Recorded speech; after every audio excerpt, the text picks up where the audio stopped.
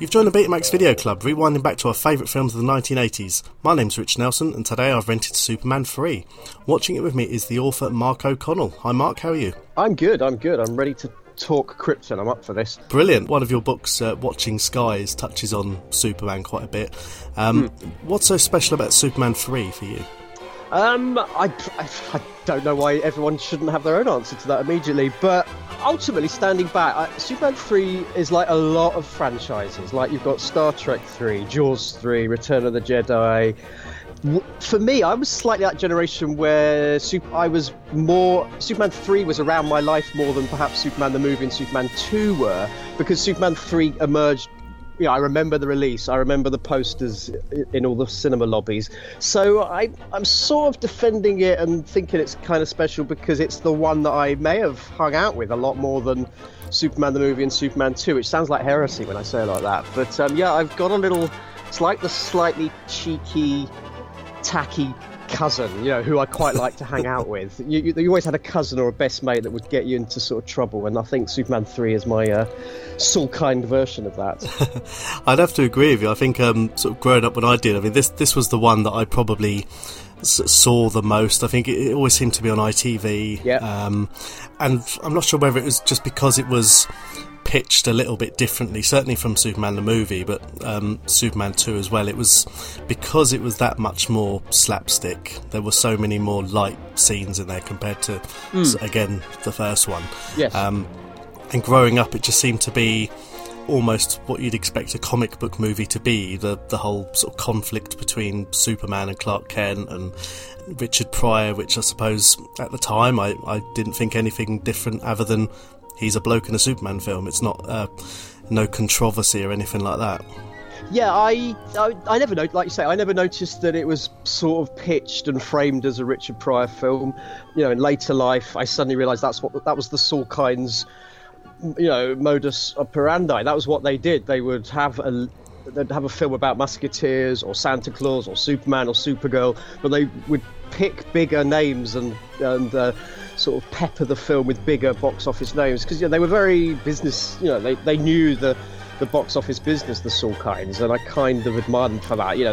They maybe cut a few corners, and how many times do we have to see that guy in the plaid shirt walking in that establishing shot? Even as a kid, I'm thinking, we've seen this bit before in like one of the other films.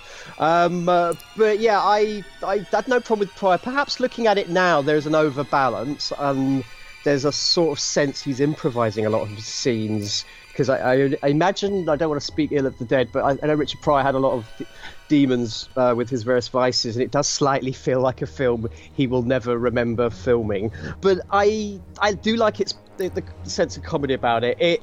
It's very much a tonal shift, and you're right about that's interesting. You're right that it's a comic book.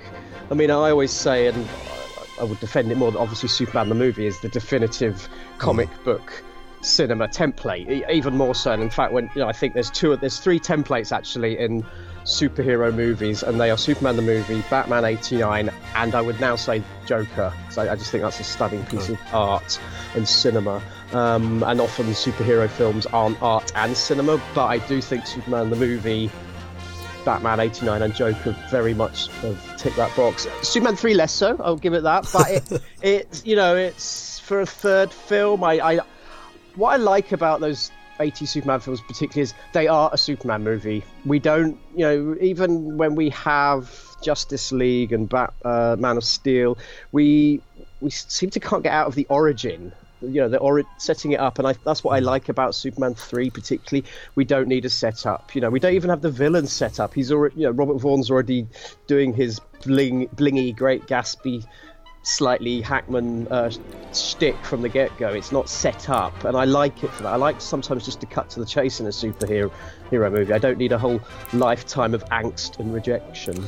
Yeah, I mean, with this one in particular, Superman appears, I think the first time we see him in costume, he's coming out of a photo booth Yes. That because we know that he changes from Clark Kent to Superman in photo booths or phone boxes or revolving doors or things like that, and saves a man from drowning in his own car.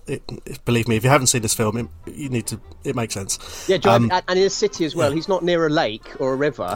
Yeah, you're right. Yeah, and he also hands a photo to himself because obviously the little toddler boy that plays young Clark Kent lifting the Kent family truck at the beginning of Superman the movie is the little boy that gets handed the photos in the passport booth, which I love that. And he's also in Man of Steel playing a soldier as well. So Superman films are quite good at that, just bringing back people and popping them back in, whether you notice or not. Yeah. But yeah, the slapstick to me, though, nothing screams out what's possibly a problem with Superman 3, if you want to view Superman 3 as having any problems, and I don't know how people would ever do that, but I think nothing sums it up more than it says directed by Richard Lester as someone gets a sort of custard pie in the face. Yeah. And I think perhaps I'm definitely Team Donner when it comes to Superman. Yes. The Saul Kind era of Krypton. And actually I think what's great about Superman 3 is it holds more DNA of Richard Donner than not, like, the grimy, loud employment bureau cues and sort of that constant noise of tapping and keyboards. I think that's actually a lot more Richard Donner than Richard Lester. So I think the reason Superman 3 works is it's still got that Richard Donner DNA and also that Tom Mankiewicz DNA, that slightly acidic, barbed wit. Like, get a hold of yourself, Vera. No one else ever will. That's a real Mankiewicz kind of hangover type line. I mean, one thing I did write, and I do wonder if Mankiewicz wrote this one, was a little bit further down the line when they're going to the Grand Canyon and Gus Gorman Pryor insists on taking a donkey. Yes. As he says, I don't believe a man can fly. Yes. Riffing on the first film's tagline, and you used to wonder someone sat there and patted themselves on the back very proudly for that one. Well, I can't remember. I was going to check Tom Mankiewicz's biography, which I've got on the shelf here, or autobiography. But his fingerprints on a lot of films he doesn't always get credited for, like Batman '89.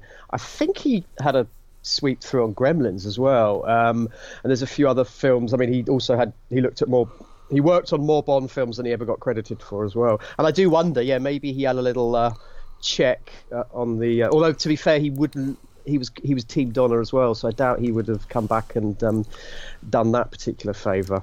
I mean, this film bringing together a lot of elements from the previous films, but clearly, with that whole opening scene, I won't go into it too much, but you've got things with penguins on fire and probably the anti-advert for guide dogs and things, but it's everything around it. And I watched, researching this, the making of documentary that was on the Blu-ray. Oh, I love that one. Is that Is that the one from the day, back in the day? Yes, where was it Al Matthews, I think, narrated that one. Yeah.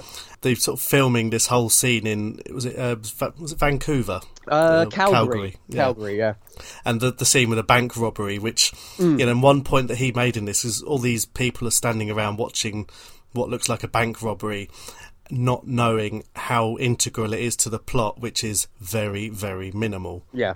All it does is basically sets up the guy in the car getting shot, getting drowned nearly, and things like that. There's a whole sort of raft of things that they're just tiny cogs in that whole element, and all you can see is, as Clark Kent wanders off in his very tasteful beige suit, people staring out of a window, and that's where Gus Gorman is learning his computers. Yes.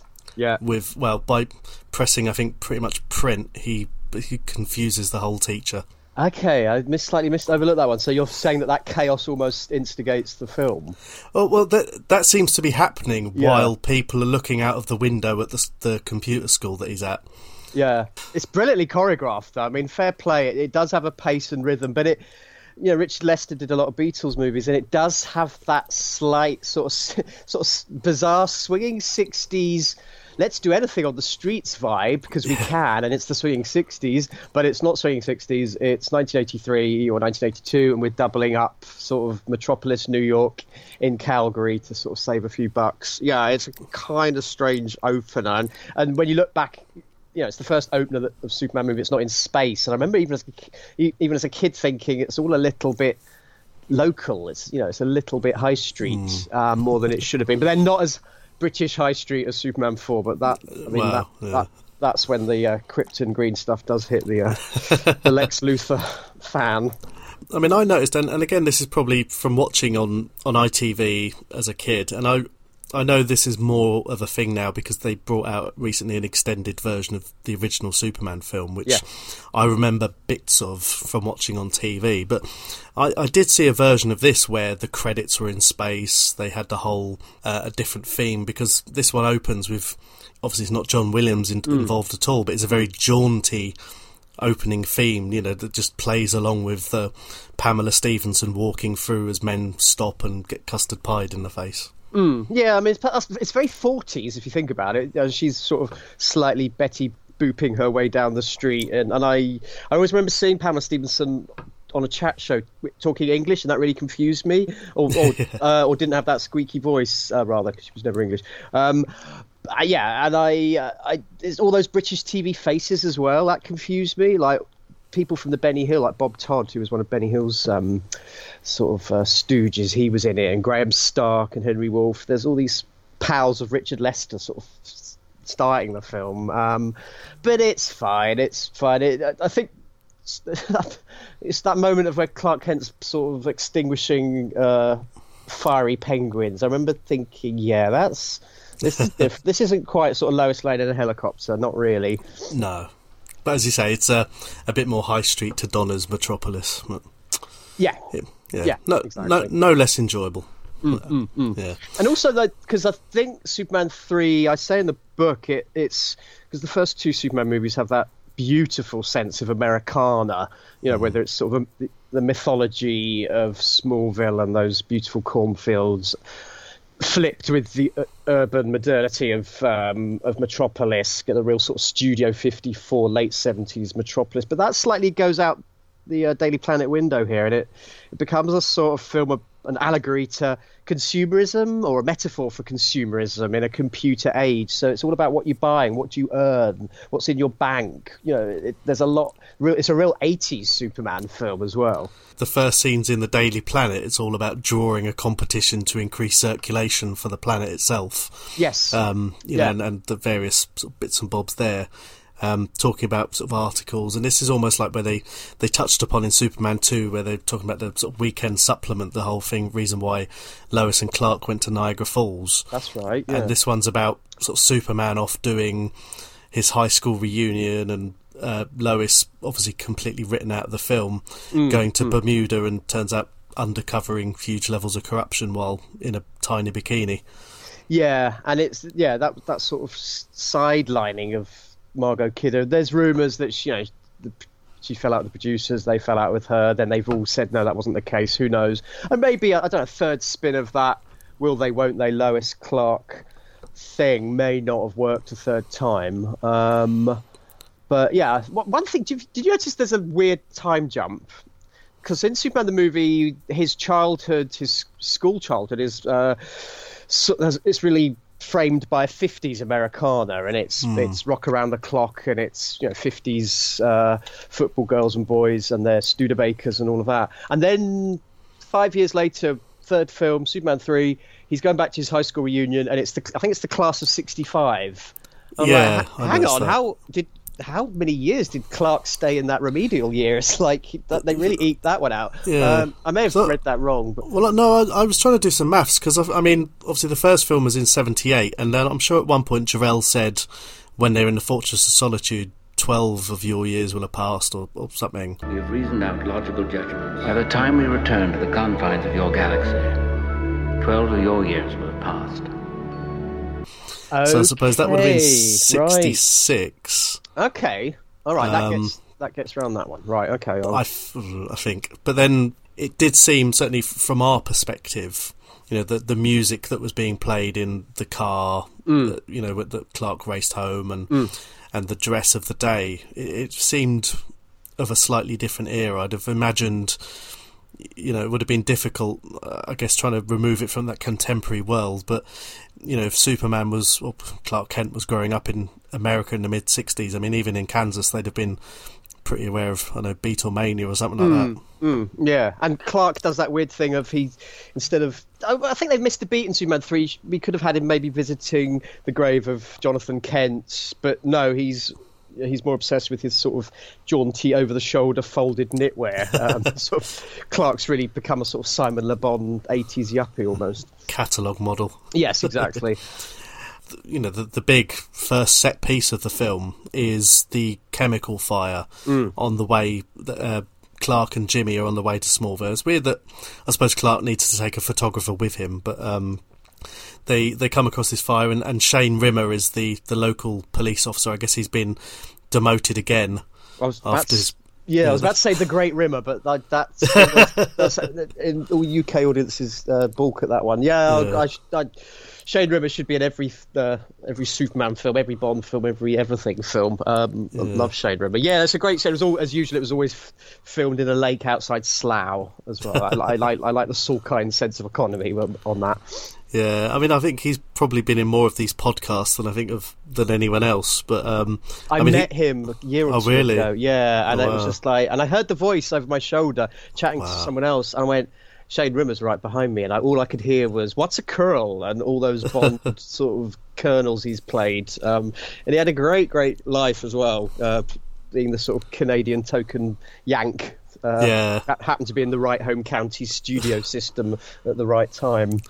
I mean, it's strange he even popped up in mentioned in Morons from Outer Space, which is just completely random. But I think he's in Batman. Begins. Batman Begins, yeah. It's like the train controller or something. And that's like a real... the casting people or the director really knew what they were doing when they just dropped him on. Yeah, but this one, Jimmy sneaks off to take photographs of the fire. Clark does a quick change in the back of a police car, which, you know, he did well because most police cars have the child locks on the back seats. True. And the chief of police, I mean, it's just one of these funny little jokes. Is it, you know, he says, "Get this man a helmet." Turns around, sees Superman, forget the helmet. Yeah. And that's that Jimmy Olsen thing of, I'm going to turn up and help document this for posterity, but I'm going to just break my ankle in really slightly childish, stupid ways. And no one ever sees his photos as well. Has anyone ever seen a Jimmy Olsen, Mark McClure era photo? I don't feel we have. Other than, and I guess this is probably the only time, is the start of this film where he's got lots of pictures of Pamela Stephenson. Okay, and her cleavage. Yeah, well, that's sort of... That becomes... And even then, Perry Olsen picked holes in the one of Vera because he said it looked fuzzy. Yeah, and then it gets a bit stalkery and weird, but although not as weird as like when Mark McClure turns up in Supergirl and he's clearly, you know, the character's clearly in his early 30s, but he's hanging out with sort of 16-year-old Lana Lang. Or Lana, not Lana Lang, the sister of Lois Lane. Was her name Lara? No, that was Supergirl. I saw it recently as well. Miss Lane, we call her Miss Lane. Yeah, but she's like reveling in her 16-year-oldness, and he's like, he's not 16 anymore. Yeah, he's on some sort of register, isn't he? Yeah, different from. Although they share a lot of connections, those, you know, Superman 3 and Supergirl. And what I think what I do like particularly about Superman 3 is it's not, as I said before, it's not setting it up, it's just having its laughs, and I sort of respect it a lot for that.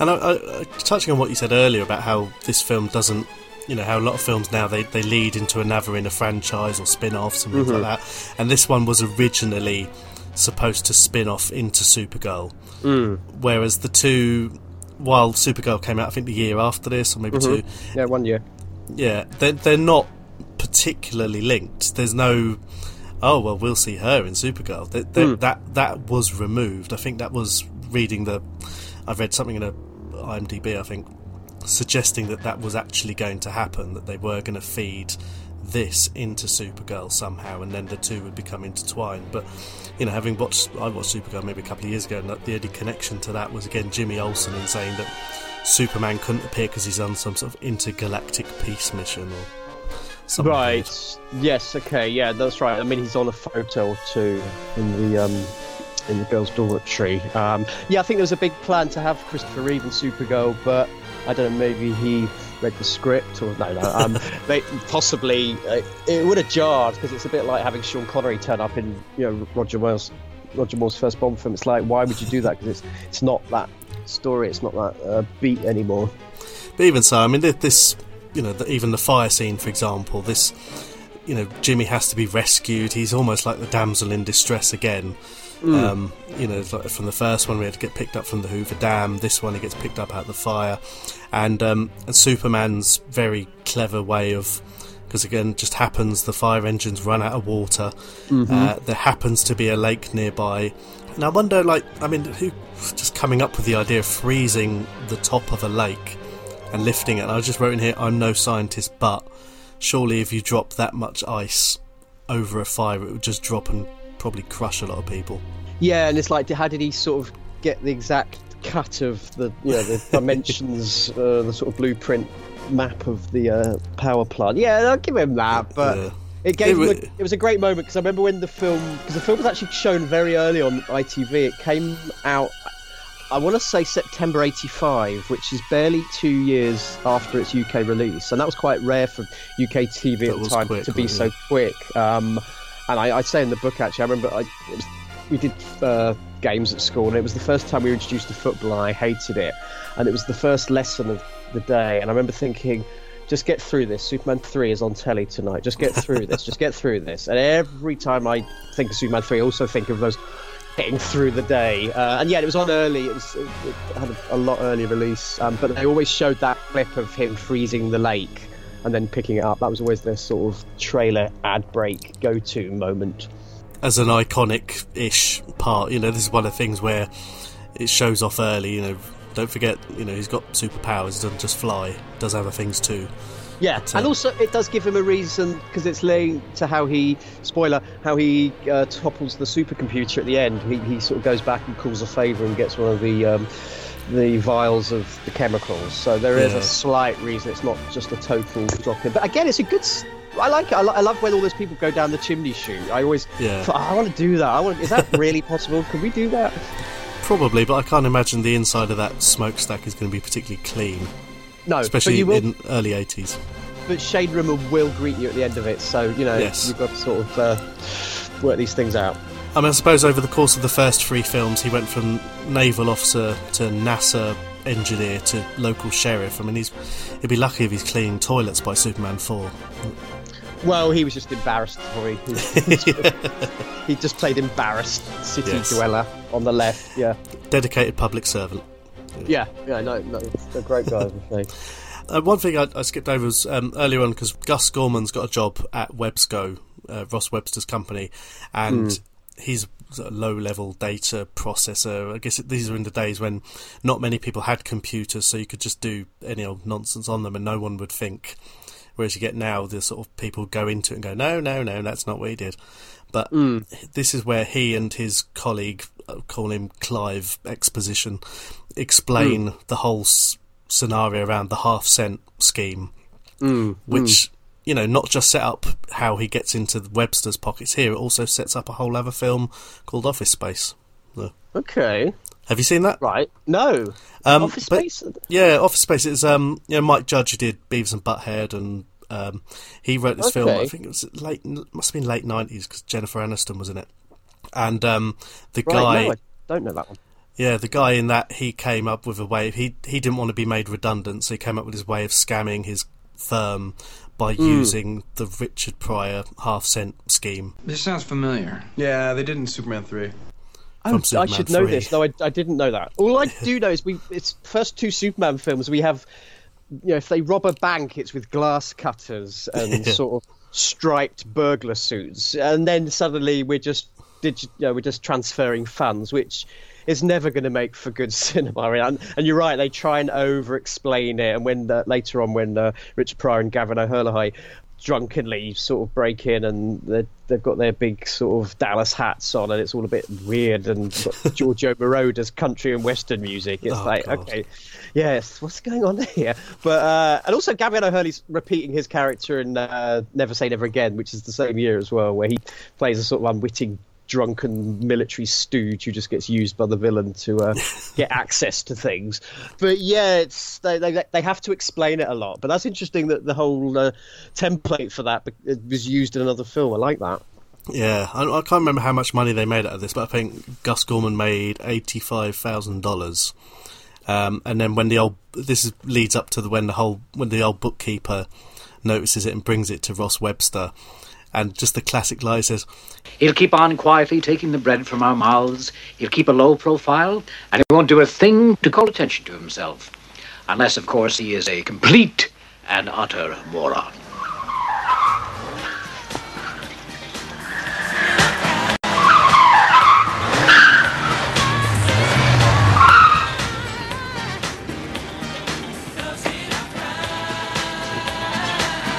as Richard Pryor turns up in a brand new red Ferrari. Yeah. I mean, that's very Mankiewicz as well. That's slight sort of irony, and that Lex Luthor world. I'm presuming they planned on having Hackman back, and the script was pretty Luthered up. We just changed the name at the last instance. But I like Robert Vaughn in it. He's got this sort of Aspen louche, slight sort of camp money man that's, with his zip up anoraks. I like what he does in that one. Yeah, no, it was good. I enjoyed that. And this is where we're introduced properly to his sister, who, the very fearsome, I say, when I was watching this as a young boy, I think her and, how shall I put it later, her alter ego were probably the scariest things in my life at that time. Right. Seriously, thank you. I mentioned it in the book. I thought I was the only one. I've heard a couple of people say it, but yeah, later on when Annie Ross gets robotomized, I don't know why, because you look at it, it's really silly. It's stupidly done, but it just literally got under my skin, the idea of that. And I've still got a problem with like bits of metal being on my skin or holding a wire. No, I'm not joking. And contact lenses as well. I could tell she was wearing sort of robotic contact lenses, and that just creeped me out as well. I don't need glasses, fortunately, but contact lenses, I always just think of her and all of that and those sort of Superman villains. It's strange what sears onto your mind. And also, I bet you've got a fear of Combine Harvesters as well. Well, I've got certainly a healthy respect for them after this. I mean, growing up in an estate in North London, I never came across too many. Okay, well, I grew up in, I wouldn't say leafy Surrey, although we had some leaves, but there was barley fields, and they would leave the Combine Harvesters there overnight and come back in the morning. And I was just like, what if it just starts moving? What if I'm walking to school and no one will know for years because there's no one around? But yeah, sort of eating pate on a picnic blanket in a cornfield. Don't do it. Yeah, you need to be careful in case you accidentally fall on a rock. And and Superman won't be there. yeah. And end up having a horrible bowl cut and being called Ricky, but that's maybe we'll get to that in a minute. Yes, I did wonder, as a slight aside, I had to Google Annie Ross, who played Vera, and it turned out she had a really eclectic sort of CV and she was really known as a jazz singer, and I had no idea. Yeah, she still is. I don't know if she's still with us. I have a feeling I think she is. Yeah, I think I looked, saw yesterday anyway, she was 89 in the summer. Yeah, no, she's definitely a big jazz cabaret sort of piano bar stalwart in America. Yeah, I mean, this was almost a detour for her, but good casting, clever casting. Yeah, I mean, she was terrifying, and if that's what they were going for, it bloody worked. She's also terrifying when she's just breaking everyone's balls, including her own, and sort of getting all. She's sort of out Faye Dunaway's the Soulkind mid-80s films with her sort of bitchiness, and she's seriously wearing the Soulkind suit in that film. Yeah. And so we have the brief meeting between Gus and Ross Webster, and Webster's outlining his plot to take over the world's coffee crop by basically decimating Colombia. Yeah, we're trying to have a green message? I don't know, because they do all that stuff with the Colombia, and that couple that have won the Daily Planet competition just forever keep turning up at various wind machine sets on the back lot of Pinewood. Yeah, because I mean, skipping over that whole part, essentially it engineers Richard Pryor going to Smallville, getting Brad pissed, and then doing, I suppose, what people in the 80s thought computers would do. And you had things like cash machines spewing out notes to the sheriff from the second film, because again, they like to keep people involved. Streetlights beating each other up. I just remembered the streetlights sort of arguing with each other, and I always hope, because I mean, my eldest daughter, she's 3.5, and busy trying to sort of educate her about wait for the Green Man and everything. And there's always that little fraction in the back of my head going, but what if the Green Man gets up and beats up the Red Man? Yeah, what if the Red Man's wearing a Green Man's outfit? Yeah, I'm like, exactly. hang on, these are important questions. What's Ross Webster's quietly going to destroy humanity, but just not yet? Marginal gains. Yeah. At one point, I did mention we talked about this in the second one. I don't know how it came up. And a very, obviously looking back now, it's awful. But the man basically assaulting his wife with a grapefruit because he thinks she overspent at Bloomingdale's. Is that looks horrible now? There's also that horrible age gap as well, or there's the height gap. There's that comedian with the moustache. I can see him now. He's got this sort of beautiful blonde, squeaky wife. Oh, it's Sandra Dickinson. Of course it is. It's Peter Davison's then wife. Yeah, who crops up in Supergirl. So they're true. Again, Sorkins like to get their money's worth. It's like, can you just pop across the hedge and go onto the set of Supergirl and film a scene while you're here, thanks. Which is actually, I joke, but that is actually what they did, not for Superman 3 and Supergirl, but they would double up films. There's massive contractual changes in actors' law and contractual law in Hollywood because of what the Sorkins often tried to get away with, allegedly. Including signing up people for... That's a really long shoot, and then this is actually 2 films. We're only paying you for 1. Yeah. Those little things like that they paved a way for. Put it that way. I mean, one thing that I know you talked about it briefly on from Taylors with Love episode you were on recently, where because a lot of this film was filmed at Pinewood at around the same time that Octopussy was being filmed, and there was that photo that comes up quite often of Superman in the circus, Christopher Reeve on set in the circus at the end of Octopussy with Roger Moore in full clown gear. It's quite remarkable to see Superman and James Bond together, but I guess because the supercomputer set of this was filmed, was that on the 007 stage? That was the 007 stage. Yeah. I'm sure it was, but also so was the Octopussy circus tent, so maybe there was perhaps an early crossover of productions, because all I do know from what people have said is there was very few big productions at Pinewood around those years. So, Octopussy and Superman 3 to a degree had carte blanche on the set. Now there's not enough room to sort of swing a Millennium Falcon and an Aston Martin. When I see that photo, it always makes those 2, Superman, James Bond, and I suppose Star Wars, were the sort of big 3 things in my life as a kid anyway, so seeing some crossover, I guess the closest we have now is a Daniel Craig cameo as a stormtrooper. Yes, that's true. I think of others now. There's loads of crossovers, but and also those 3 that's good. Star Wars, Bond, and Superman. Those 3 films, they were really based and rooted in that home county's British studio system as well, whether it was Elstree or Pinewood, bits of Shepperton as well. And I don't know, they economically used what they had, so there's so much Britishness or Calgary-ness in Superman 3. And Supergirl, the Supergirl sets as well were left at Pinewood for ages. And I think I saw recently that the road from that Midvale set in Supergirl that they built on the back lot just behind the Bond stage became the asphalt on the roads of Gotham in Batman, because they thought, just leave it here. We don't, then that partly helped the first Batman film get based at Pinewood, because they saw the Supergirl road and thought, well, we've already got a street here, so we just build a different set. And I love all that artifice and that. And I actually think there are some very great books. Gareth Owen's done Pinewood Story, and there's a few done in the 80s. But I feel there's a really good documentary series, or I want there to be, looking at those home county studios and their real big impacts that those Hollywood films brought, whether it was Bond, Superman, or Star Wars. Classic example is the sets of the sets of Cleopatra in the early 60s were abandoned at Pinewood because the temperatures were just too cold for the production to carry on. So then suddenly the Carry On team jump in and they have all these amazing sort of technicolored, expansive sets because they were just left behind. And if you're lucky enough to walk around Pinewood, you do see random things. I've seen some things recently which I'm not going to they're actually not been in a film yet, although at Christmas they might be, and you're like, they've just left that there, and you do see sort of heads of things and Sphinx's feet that are actually just made of polystyrene. It does slightly have that Roger Rabbit studio feel to it, which is what it should have. The magic of Hollywood. Absolutely. Yes. Yeah. Right, so in this we've had Columbia's all sorts. Superman's saved Columbia. We've had the whole scene where Gus Gorman explains it using a cape made out of a tablecloth and skis off the side of a building.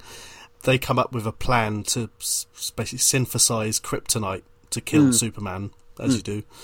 But this was something that I guess also harked back to comics, because apparently was it a red kryptonite, I think it was, where there's an alternate version that does different things to Superman rather than just hurt him. Oh, okay. I don't know a huge amount, but it looks green, and when they give it to Superman, he doesn't seem... I mean, obviously they're expecting him to pass out and die, but you'd think after the first film, Superman would look at what is clearly kryptonite and go, no thanks. And there's that odd moment of where there's suddenly, it's like a press conference panel with Clark Kent's new girlfriend and her son, and they're all sort of on the same panel. I know it's the boy's birthday, but I'm like, why is he sort of sat there being... And then you get that shot of Vera, Annie Ross, turning up in her sort of butch fatigues, and it's sort of...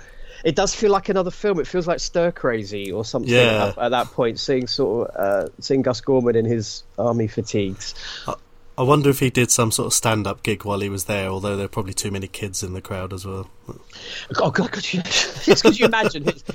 He's just going to have some various narcotics and address the crowds. Yeah. Oh, God, could you imagine? Yeah. Although he does a great job. I do like Richard Pryor. And I once met his daughter, or one of his daughters, Rain Pryor, who's a great keeper of her father's legacy, but she's got a lot of interesting tales to tell herself. And she was looking at me, and her eyes are her dad's eyes, obviously, but she's got the dad's eyes, and I'm like, oh my God, Richard Pryor's eyes are looking at me right now. And it was a strange moment, and all I could think of was Superman 3. You know, I've been to the Grand Canyon, and my partner is a science teacher and was marveling at the geology and the expanse of the Grand Canyon, and I'm just seriously, all I'm thinking of is Richard Pryor on the back of a donkey and those cool, they're still quite cool, those sort of balloons that they ascend down on. That's all that was in my head.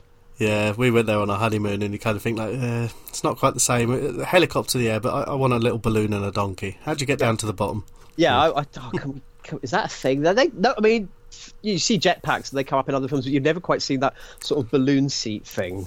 Probably because they were just a set prop designed at Pinewood. So after Superman's been given the kryptonite-ish, goes back to Lana's house and starts getting a bit woozy. And this is the scene that I kind of look back and think, Jesus, if this were an 18 film, this would have got really weird. She gets a phone call telling her about the truck hanging off the bridge, and when he says no rush, and gets very familiar. Oh yes, he does get a bit sort of 80s sitcom, a bit. Well, it's more than just a little horny. You're right. Yeah. And then he obviously does all the peanut flicking in the bar a bit later, which is really like sort of hitting on the single mother, sort of saying, "Oh, it's not often you get a good-looking girl like you all alone." Like, and already the suit's starting to go grey, and he must be going ill because they've added makeup under his eyes. He's getting a bit tired, because that's sort of what passed as villainy in the 80s, just looking a bit tired. And a tiny bit of stubble. Yeah, but Reeve does great with that, and I'm sure, I don't want to jump the Webster gun here just yet, but later on, that whole scrap heap sequence, and when he's in the bar as well, Reeve never gets held up as one of the world's greatest actors. Maybe, sadly, we didn't get to see him stretch his wings a bit, or his cape even, but he's really good. It's possibly his best performance in Superman 3 as well.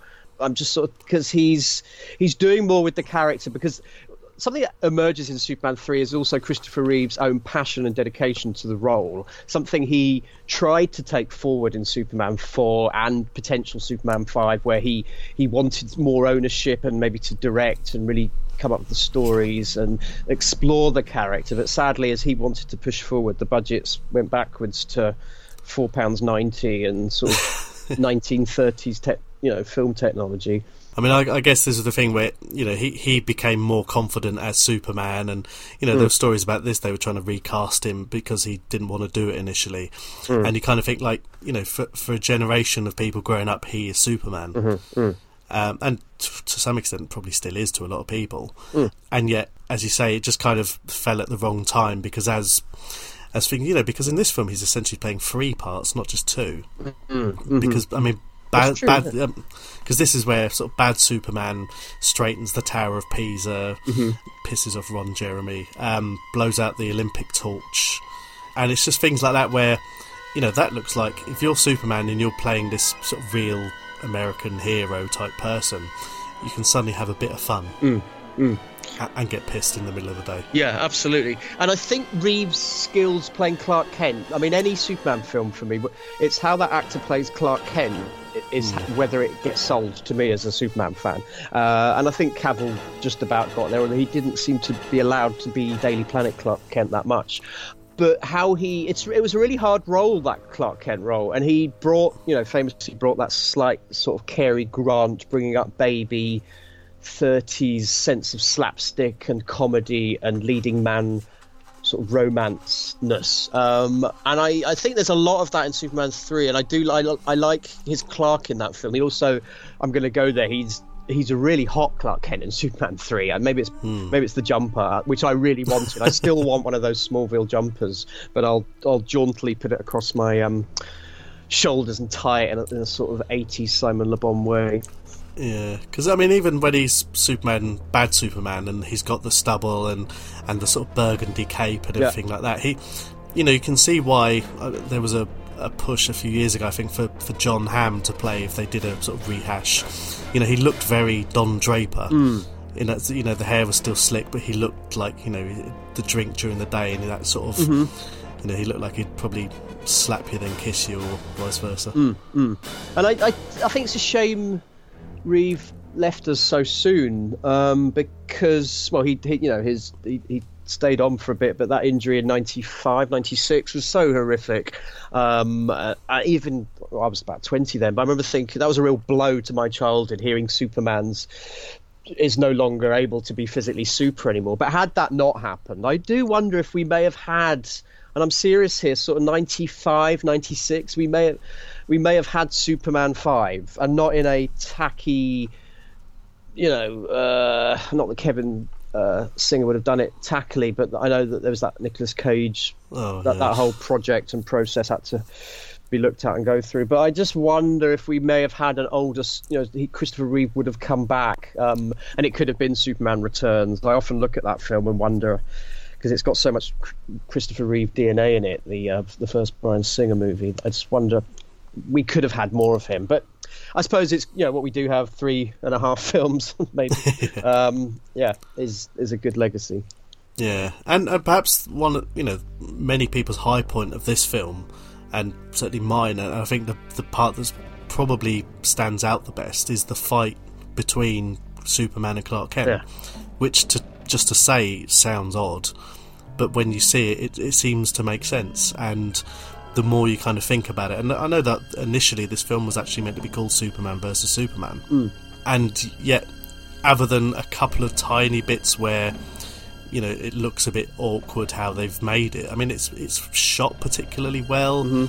They've kind of worked with what they've got really well, and this is by far my favourite part of the film, and it's essentially 2 superheroes going at it in a junkyard. Yeah, it's a great sequence. It's beautifully realised, and it was I think they recreated or built that whole junkyard at Pinewood, so then they had proper control. It wasn't like they had it for a day or two. They really structured that, because it was a big stunt and effects scene, particularly the stunts. You're not just got Christopher Reeve playing 2 Supermans, you've got his stunt double playing into the mix as well, and there's a lot of off the shoulder work, and that great moment where he just finally rips open the white shirt and he's back. It's a great beat, and I think that's as important to the Christopher Reeve Superman movies as catching that helicopter in '78. And did you notice there was a Blade Runner poster in the background? No. Of the so you could tell obviously when they'd made it. Yeah, when the part where Clark Kent's throwing the tyres at Superman, right. There's a very large Blade Runner poster just behind him. Nice. I remember there was a Psycho 2 reference in Supergirl when she's doing her I can fly, and she's flying across all the cityscapes at night. There's a drive-in movie theatre playing Psycho 2. Oh, really? Naturally, yeah. Of course. I mean, those films go together very well. But, yeah, of course. But yeah, I mean, that part was brilliant. And, the fact that when, as you say, when Clark opens his shirt, it is the proper Superman costume. It's red and blue, not burgundy and whatever. And his first act is to fly back to the tanker that he put a big hole in and blow all the oil back in. Because you can do that with oil. Yeah, I love that. Yes. Or you just get the editors to crank it back and just reverse the film. And use the heat ray that I wouldn't put near oil. And I wonder what he did to all the animals and fish that he almost certainly murdered. And did you notice in Aquaman, they kind of... I haven't seen it. You haven't seen Aquaman? No, that's fine. You may have dodged a decent bullet there. I call it Splash Gordon. It's when it's camp and ridiculous, it's brilliant. But it's over earnest, like so many blooming superhero movies are. It just doesn't take the camp bits. Yeah, but they have this whole sequence. I think it's set in Italy or sort of on the Med Coast, and some bad guys are letting rip, and tourists are in a medieval old cliffside town, and old sculptures are collapsing, and there's children, and it's really, you can see there's some Superman 3 DNA in Aquaman. I think I will defend that. Okay. That sort of sense of Pisa and Italy, and needing to rescue children, in Italian towns. Yeah, I will stand by Superman 3 little bits of it in Aquaman. You very much sold that to me. You don't need to see Aquaman because it will be 4.5 days out of your life. Although see it for the weird Nicole Kidman de-aging thing they do. They've de-aged her as well. Yeah, and she's only her age in one scene. So I'm like, why don't you just get a younger actress and then make her look older for one scene, rather than have this de-aging Nicole Kidman. Also the Kiwi actor that she plays opposite, who was in Attack of the Clones. I don't want to say his name because I'll get it wrong, but he's it. Oh, yeah. Was he the bloke who played Jango Fett? Yeah, that's him, and he's the father, and she's the mother of Aquaman. Anyway, I've gone off on a Nordic tangent there. It's all linked. It's DC somewhere. So. It is DC, yeah, and that's what I loved about the Joker. Sorry to put a tangent on a tangent, but I loved to see how Joker with Joaquin Phoenix, they just reclaimed the cinema and superhero in one film. They took it back from Marvel. I know Marvel have become this multi-trillion-pound behemoth of franchise cinema, and fair play to them. I'm not its biggest fan, but fair play to them. But I loved how Joker just reclaimed that crown, or a big chunk of it. Because yes, Batman 89, Superman 78, Superman 83.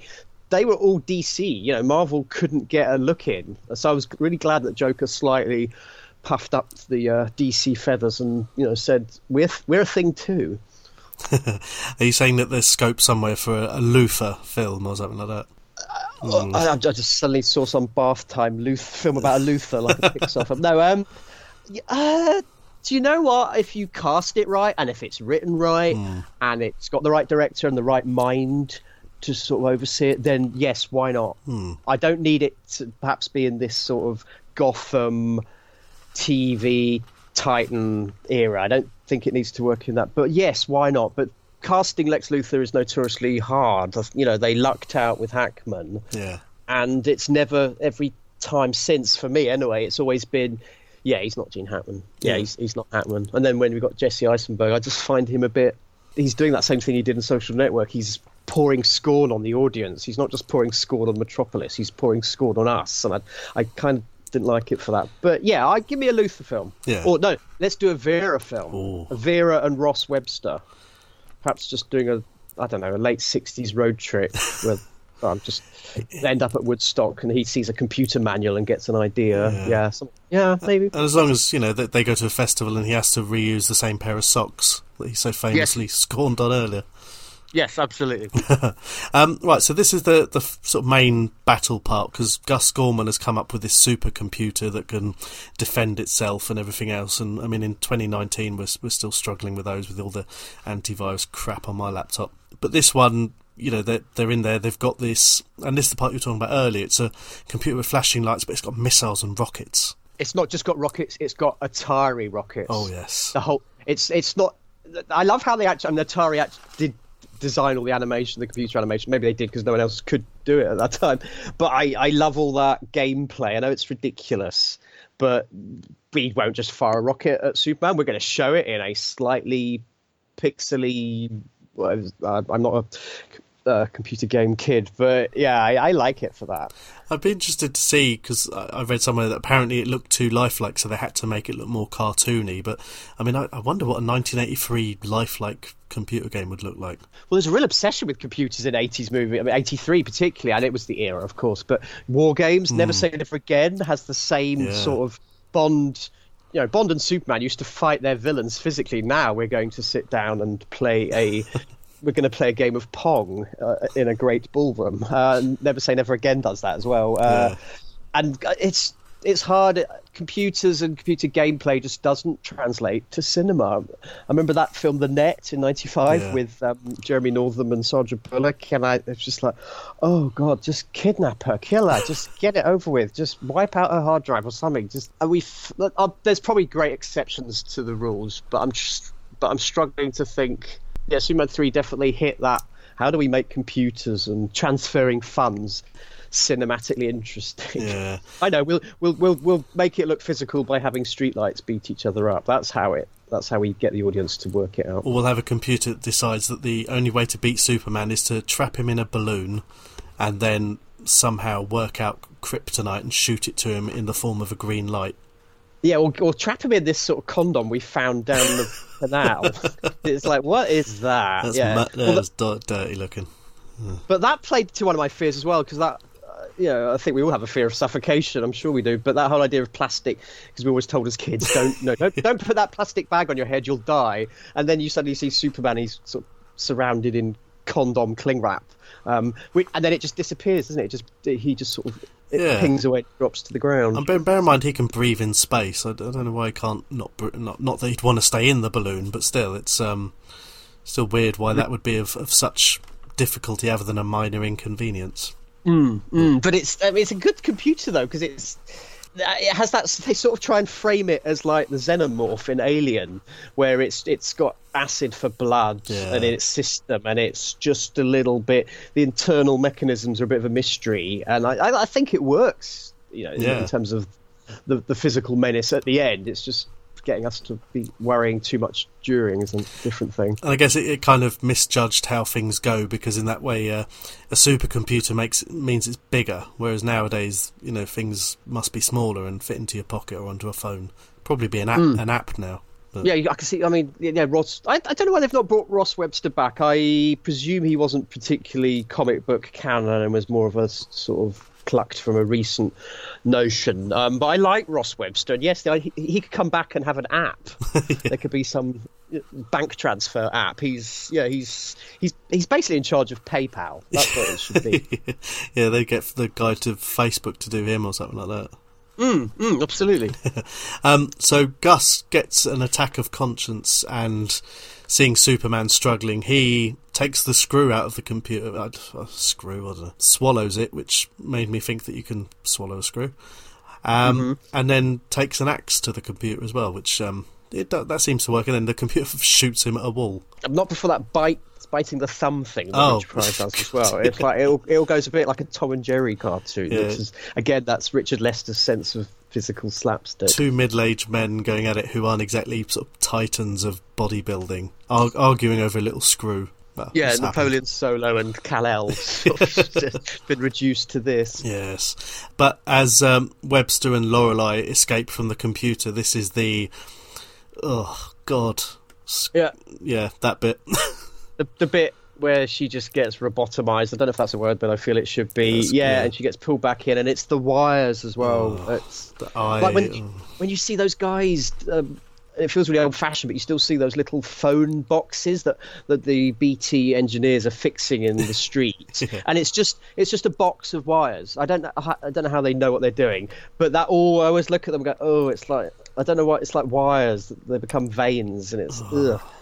Yeah, I know. And the silver, even though it looked like it's silver paint, it wasn't. It was, and it's the little patches of metal, and I think it's because she's a bitch of a character beforehand, as well, and they just literally sort of as the silver platter that, they cover her in silver. And then she can shoot stuff from her fingers and glare at her brother and sort of make him go all weird.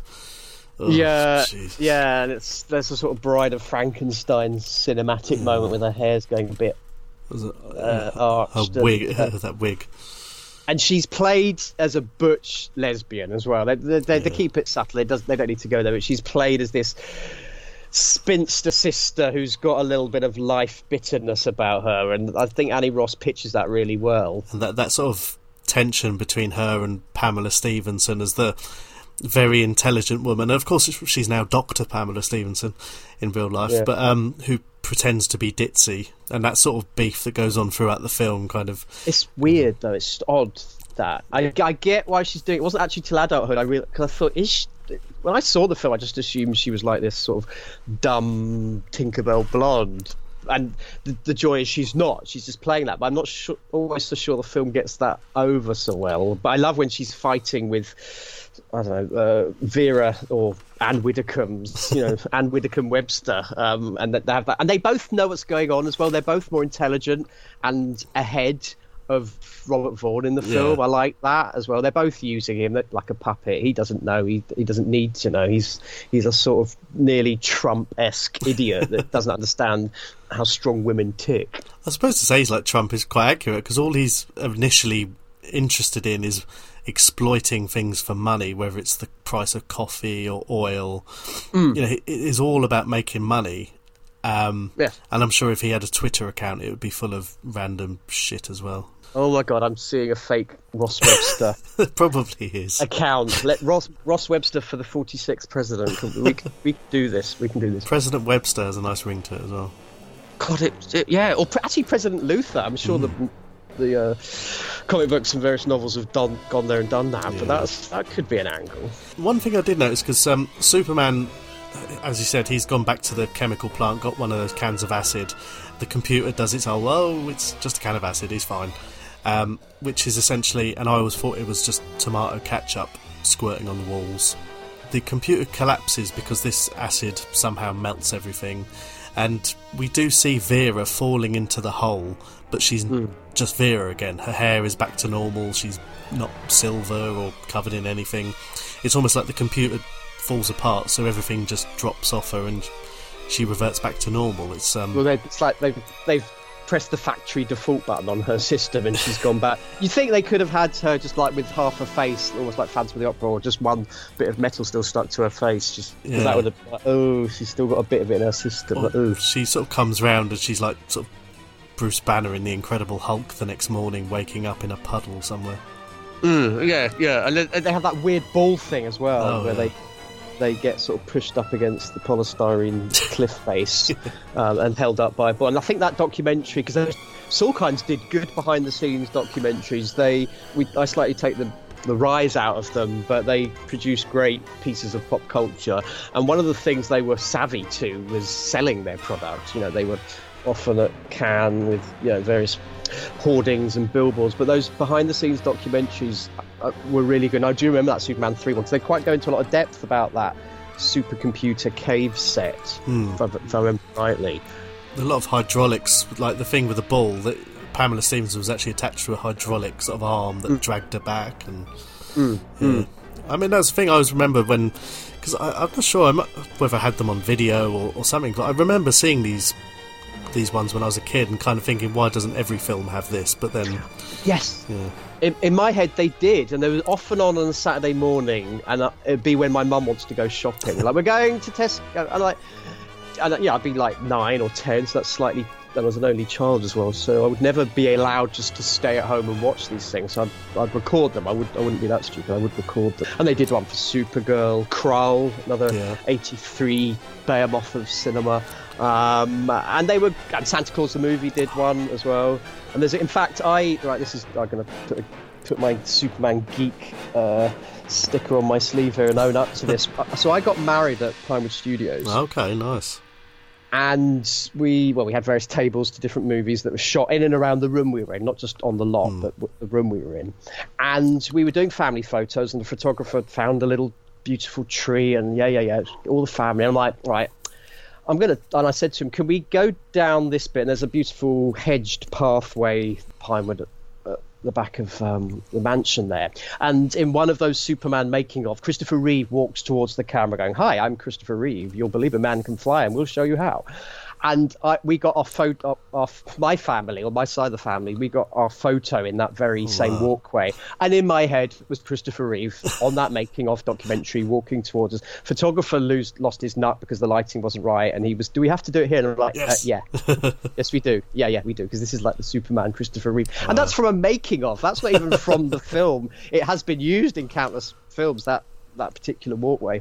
But yeah, that's what films like Superman 3 do to us 80s kids. We end up projecting them onto the rest of our lives, and I've got no problem with that. Yeah, I mean, again, going back to my honeymoon, we went to New York as part of our trip, and we walked past the building that they did the exterior of the Daily Planet, and that it was just little things like that. And my wife said, "Why are we doing this?" I said, "I just want a photo." I did that. Yeah. We went on our 30th birthday, and I remember we just got a new digital camera. We weren't quite used to how much you had to charge it. And we got there, I went to take one photo, and the camera died. Oh, no. My husband said, "Well, we'll come back tomorrow." I'm like, no. We are going back to the hotel. We're going to sit and have a coffee for 2 hours. We're going to charge up that battery, and then we're getting a cab back to the Daily Planet. Yes. And he looked at me like, why so important? It's Superman. Did you go inside as well? Because you can go inside-ish. You have to look like you know what you're doing. Because the inside, they also used in Superman 1 particularly, which is this beautiful Art Deco 30s globe. The big globe, yeah. The big globe, and it's still there. And I got multiple photos of myself sort of perched there. And the movies do that. And New York's such a great metropolis city even now. I was thinking, like, one thing when we didn't mention that when Lorelei was on top of the Statue of Liberty, sort of being the damsel, the Statue of Liberty features in all four films, all four Reeve films, quite prominently. I mean, this one a little bit. Obviously, in Superman 4, it becomes a character in itself of sorts, a bit like Ghostbusters 2. Ghostbusters 2, yeah. Yeah, but again, at least it was nice to feature the Statue of Liberty in there as well, just to let you know that, despite the fact that it was actually Calgary and all that, it was still the Statue of Liberty there. And she was on a 4-film contract. She had to do it. And in fact, I bet she turns up as well in Santa Claus the movie, which I will put money uses sort of offcuts and unused flying at night scenes. I'm sure he goes past it in his sleigh with a reindeer. Yeah, that certainly does that, but the Twin Towers as well. I always end up watching Santa Claus the movie one Christmas morning on ITV 10 or whatever, where it's always on. After Hot Fuzz. And it is actually a Superman movie. It is, isn't it? Santa Claus the movie. It's got all the same sound effects. The same plot, the same sort of fish out of water, city presented as menace, big billionaire, ruthless man in mansion, not treating everyone around him horribly. John Lithgow. John Lithgow would make a great Lex Luthor.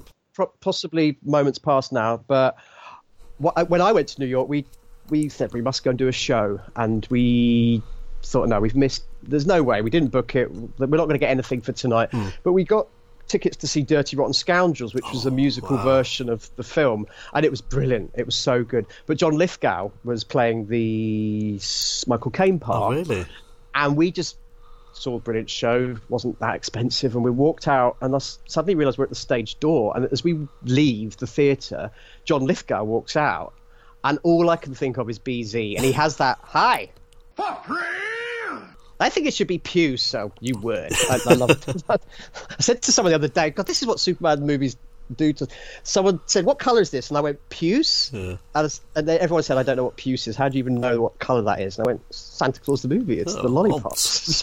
Obviously, yeah, obs. Anyway, we've tangented more than a Superman 4 Yes. deleted scene here. Because I think all we had left was when Superman saves Gus, they fly to Battersea Power Station, meet Larry Lamb. Superman steals a lump of coal that just happens to have a very perfectly presented diamond within. Acts as a referee for Gus trying to get a job. Yeah, the 9-10 mile walk to a bus, which, to be honest, in Battersea sometimes is probably about right. Just mentioning Larry Lamb, Yes. he was in Superman movie as well. Yeah, He's one of worked in the- the Planet, didn't he? Yeah, Yeah. and he was a friend of Christopher Reeves. They got to Oh, know each really? other a little Okay. bit. Because I worked with him on something a while back, and yeah, he had everyone that's ever worked with Christopher Reeve had really good remembrances about him, saying there was something. It wasn't just because he was a movie star and he was good looking and brilliantly built and with those beautiful blue eyes. There was some sort of. I met a taxi driver and he said there was something almost godlike about him. That he had a sort of a quiet patience, there's a sort of benevolence to him that you didn't always get from Hollywood stars. Yeah. And Larry Lamb sort of alluded to the same. And it's nice, just something like that, again, sort of taking you from one world to another. You're going to Battersea and Larry Lamb just happens to be there, and of course he's, still very famous and popular today. Yes, yeah. And then, so Clark's got the diamond, he goes to Lana's Travelodge, because I guess she's expecting Superman to take her out for dinner. Clark offers to take her out as well, but now I've wondered, does that leave Ricky on his own in the hotel? Where's the babysitter? Yeah, well, I'd leave him. I'd Yeah. just put him back in the cornfield and hope the combine harvester gets him. Really annoying, and I'm sure they dub his voice as well with a Yeah. more annoying child. Surely it's his dad's turn to have him this weekend. Maybe he dresses Yeah. as Superman and climbs up the Houses of Parliament. Well, that's a good point. Who's dad? It's not Brad. No, it's, but I remember thinking, is it though? it was Is he the king of the prom who didn't pop up. I think they said his name was Donald. Okay. And then because they were the king and queen of the prom. And then, because Brad wasn't right, the king, of course. but I think he was trying to get the first dance off her or something like that, he said. But It would have made more sense if Brad was the dad. Yeah. It would have also tied to Superman the movie a bit more as well. And Superman 3, because he is a bit superfluous, like that Never Say Never Again, where he's just there to let someone bad get access to a computer and then do more bad yeah, things. I mean, at least in Death Wish 3, which is famously filmed in Brixton, he was the leader of the gang. God, what is it with South London and that era of sort of Battersea? I blame John Wayne and Brannigan. It was on Long Good Friday as well. Yeah, it was cheap. But Yeah. So I'm not sure how, because I guess they must be in Metropolis at this point. Brad turns up looking very dishevelled, so I don't know how did he know that Lana was staying in that room, but he gets chucked out very quickly. She probably put it on Facebook and it happens. Yeah, that's a good point. Yeah. He does. Yeah, he just crops up. I suppose he must have a tap into one of those apps that tell you where all the single mothers are. Yeah.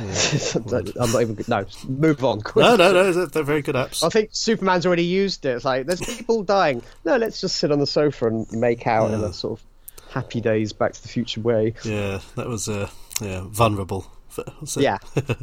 And then we go to the planet. Lois is back looking very tanned. Lana turns up and we get what almost should have been a cat fight, where Lois is very jealous of the diamond ring. Hi, Lana. Hi, Clark. Oh, Lana. Lois, say hello to Lana Lang, Smallville's newest gift to Metropolis. Oh, I'm glad to meet you, Miss Lane. I like your writing a lot. Thank you. I like your sparkler a lot. Oh, me too. I couldn't believe it when Clark gave it to me. Clark gave it to you? And then there's a new bingo machine, which is obviously a computer and goes horribly wrong. And Superman fixes the Tower of Pisa, putting our Ron Jeremy friend probably out of a few lira again. Yeah, and his green screen. I love all this. It's like, did anyone ever leave Pinewood on this film? It's like everyone's green screened. Yeah. It was Calgary or Pinewood. And yet it still looked a million times better than Superman 4. I know. And that's sort of... Also, I mean, we're not here to pick apart Superman 4 because it's... Oh, no. It is what it is. I love that film. It's got good intentions. I remember walking out of it going, why was a Superman film 87 minutes? But to be fair, Superman 3 does this, but it just drops Lana Lang. It gets rid of her. And I get that they were shaking up a bit in a sort of Halloween 3 type way. We're just going to we're just going to put a few of the elements on the bench for this film. But there's no Lana Lang, there's no Ricky, probably all for good reasons. Do you imagine Richard Pryor turning up in Superman 4? Richard Pryor should not be allowed in a film that doesn't have Gene Wilder in it. No, you're right. Yeah. He did do a few. Blue Collar's a great film, which doesn't have Gene Wilder in. But no, you're very right on that. But I mean, ultimately, I'd say of the 4, I don't know. I mean, obviously the first 2 sit in their own place in the pantheon of my all-time favourites, and yet 3 and 4 are probably up in the top 10 of the films I've seen the most, and still will happily watch again. Yeah, it's a bit like I don't know if you're that generation or you're that kind of 80s kid where you've got A New Hope or Return of the Jedi in front of you and you're going to watch one of them. I will go to Return of the Jedi. I will go possibly to Superman 3. One thing I like about Superman 3, it doesn't have... It slightly has lost that production weight that the first 2 had. And I don't mean the quality, but the problems the film had. In Superman 3, they finally got the director that the Salkinds wanted. There's no...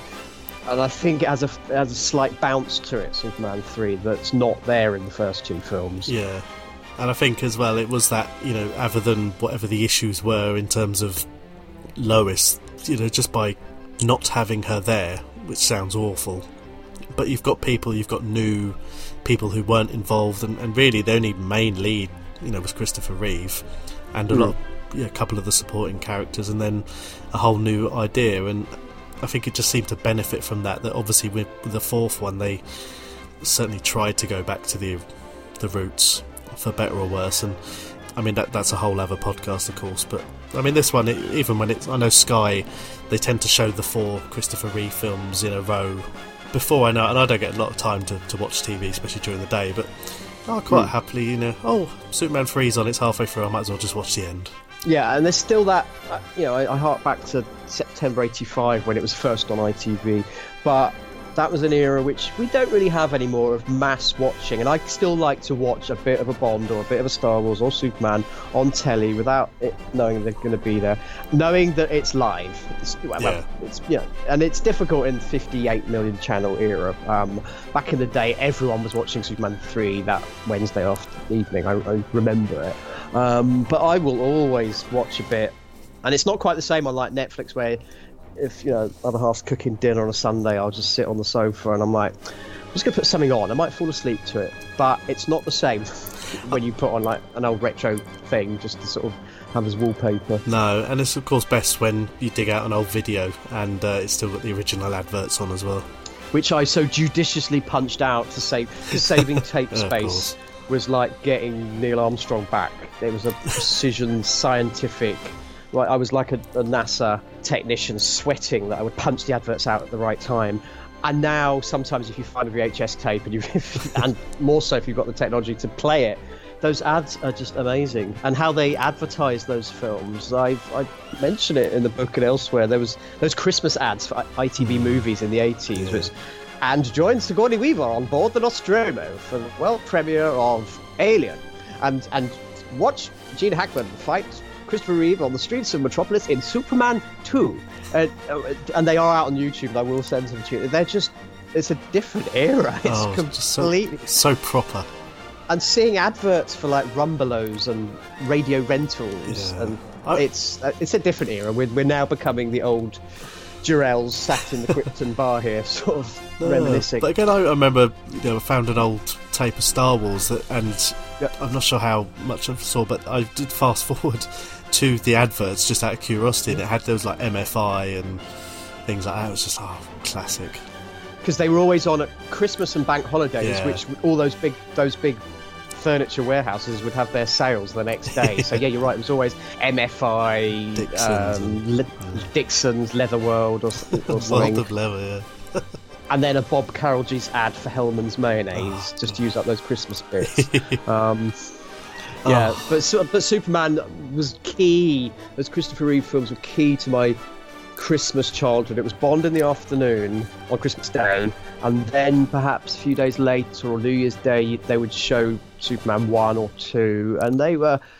And once you put all the ad breaks in those Salkind films, well, they would go on for about 5 days. So you'd have this sort of great day and night of Supermanness on ITV, and I kind of miss that analog Salkind era a lot. But yeah, we still got Superman films. You can see why they split them into two. I mean, I don't think this one got that so much of that treatment, but I definitely remember those deleted scenes that were on the Blu-ray being in the film when they were on ITV. And I know that with the first film they split it into two over 2 nights so that they could sell 2 lots of adverts and everything's about making a few extra dollars, but yeah, this one was definitely one that obviously dragged, because I mean the playtime on the Blu-ray was just over 2 hours, and I imagine you could make that, chuck a few extra minutes in, then you've probably got an extra, I don't know, half hour's worth of adverts on that as well. So yeah, they were big epics. Yeah, and that was the point as well. They wanted it to be a big Hollywood epic. You know, when Superman was made in production kicked off in 1976, they were billing it almost as a biblical epic. Hackman, Brando, it was often Ned Beatty, Jackie Cooper, and it was never Christopher Reeve. He was sort of kept at bay, because they wanted Superman to be unknown, and rightly so. And then later, because Dudley Moore they wanted for Superman 3, there was the whole thinking of having him as one of the other villains, and that idea then became Santa Claus the movie, or Superman 3.5 as we should really call it. So, I wonder if, because they put Peter Cook in Supergirl, I wonder if one of them caught a bit of Derek and Clive and just thought, they're really funny, let's get them in Superman film. I'm just thinking Derek and Clive recording on set at Pinewood. Yeah, they're crossovers. Hang on, 83, Supergirl filmed around 83. I think Santa Claus was probably the year later, though, a bit later. But they're all big Pinewood productions. Yeah, I think at that point they hated each other, didn't they? But even so, you'd have had him calling, I don't know, Superman, you fucking cunt. Oh God, yeah, you could. I love Peter Cook in Supergirl. I've said this a lot, but the best moment in Supergirl, and a friend of ours in America, he's a performance artist, and he was judging the film as a performer, and he said the best scene is when Faye Dunaway opens the door and sees Peter Cook wearing that silver sort of, I don't know, like Italian jumpsuit Baco foil thing, and she scans him up and down like, what the fuck are you wearing, Nigel? And I love him in that film, and he's so bitter against everything. He hates the girls because they're young. He hates the women because they've got some skills he hasn't. And he's brilliant in that film. None of it makes any sense. It's slightly ridiculous. But when I was 9 watching Supergirl, and also in fact, I sorry to bang on here, but the first time I saw Superman 3 was the same day I saw Supergirl at the cinema. Oh, really? Okay. Yeah, because I saw it up in Glasgow at the Odeon that's no longer there, and we then went to some cousins for tea, and they had this miraculous miracle box called a VCR, which we didn't have for another year, and they said, let's go and rent out Superman 3, and I remember going to the store, and that cover it had some great artwork, Superman 3, with Superman sort of swooping out of the computer bank thing. And I remember we never watched it all, so I never really saw it, and that was I never saw Superman 3 at the cinema, sadly. Yeah, I think I've seen all of them at the cinema, because I saw Superman 4, was it because John sorted it out? I went to see that. And oh, you were there that night? I was there. Yeah. Okay. Yeah, but I think the third one's the only one I haven't seen. I suppose maybe there isn't the appetite for that, but yeah, maybe that should be the next campaign. Come on, BFI, you're listening. Let's do Actually, why not do a Superman retrospective? There must be some anniversary we can. I saw the Donner cut of Superman 2 at the BFI, so they must have. I mean, there weren't many people there, but surely it must be somewhere. There'll be some prints of it. Yes. Although some kinds they were. I don't want to keep knocking them. I don't even know them, and they made great pieces of cinema. But I know that some of their legalities and the contracts have slightly clipped the wings of some of these films in terms of where they're seen later. But I guess they all sit with Warner now, don't they? But Yeah. Anyway, Mark, Now, as we touched upon before, I know in a lot of your other pod appearances that I've heard, you've talked about Catching Bullets, which is your memoir of being a James Bond fan. Now, the book that you've touched upon a lot here is Watching Skies. Now, obviously there's quite a bit of Superman in there, but what else is in there for anyone who might be looking at it? Okay, well, the full title is Watching Skies, Star Wars, Spielberg and Us. I did want to get Superman in there, but it was just becoming too long on any Google search. It would never be found. But it's looking back at a window of cinema that was quite a small window of cinema, 75 to 84. I'm writing it. I get to decide that's a time zone. I didn't even want to go to 85 because it confused the narrative a bit. I also wanted to do a book that was a prequel to Catching Bullets, so I didn't want to step on the year's toes too much because I've done that. I've been there. But it looks at Jaws, E.T., Close Encounters, Star Wars, Superman. I sort of do Superman 1, 3 and Supergirl. I obviously give some love to Superman 2, and I would have gladly done a whole big loving chapter on that film, but the space becomes a problem. But it's just looking, to answer your question, it's looking at not just those films are great because they're in our minds and our childhood as great, of course they are, but they were a lot more important than that. You know, how Star Wars came out in the summer, and Jaws as well, actually Jaws more so. Jaws changed so much. It didn't just change American cinema, it changed what time of year films were put on, and then suddenly the summer became a platform for big blockbusters. Jaws famously was the first film that was coined a blockbuster, and Superman to me very importantly sits in that bracket. You know, Superman was part. It's the same with E.T. and Star Wars, that it was as important in the early to mid 80s to have a cordless telephone, a VCR, a car with a sunroof, and a copy of Superman the movie on VHS. Those were the expected societal aspirations. I'm not joking either. That was important. It would be like, my mate Greg, his dad's uncle has got a VH or beta copy of Superman 3. You're like, oh my god, it's like, This is witchery. So I'm going back. I take the personal, I frame it with my personal remembrances. I actually, when I go into the Superman films, I met Christopher Reeve, which I should have said a lot earlier, actually. I was Guildford High Street, March 85. He was performing in a play at the local theatre before it transferred to the West End, and he was walking towards me on the cobbled streets of Guildford High Street, and no one else had seen him. I'm like, I was on my own as well. I was like 9 and a bit, and I was probably going off to buy more Gamorrean guards from the bargain basement Star Wars bit in Tesco. But I saw him, and I was 9 years old, and you don't talk to strangers even if they are actually Clark Kent. And just before I could sort of get his attention or smile at him, he'd gone or turned a corner, and I wasn't quite sure that moment had happened. But and I became quite Superman fixated and made my own cape, and the book goes into that. So it's looking at those films again, looking at why they're important, but also why were they important to our lives, not just watching movies, but our lives, and how much they, like we've said, look how many examples we've given of how they've dented our trips to New York and wedding photos. These films burnt into popular culture for lots of reasons, and that's what I look into. Superb. Well, let's say your website is markoconnell.co.uk. That's right. And your Twitter is Mark0Connell. As we discussed, some prick got there first. Someone nabbed it first, but yeah, that's fine. Yeah, just if you do hashtag Watching Skies or even hashtag Catching Bullets, all hashtags lead to me and Rome. Mark, thank you very much for joining us. No, thank you. Cheers.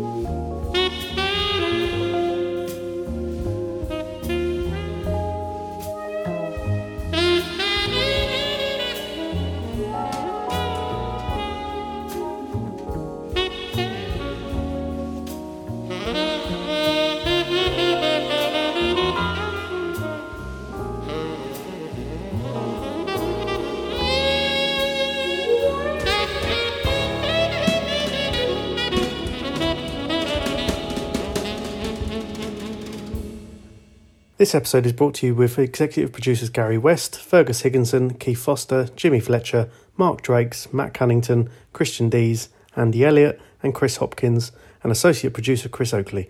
Visit patreon.com/Betamax Video Club for more information about bonus episodes, early access and more.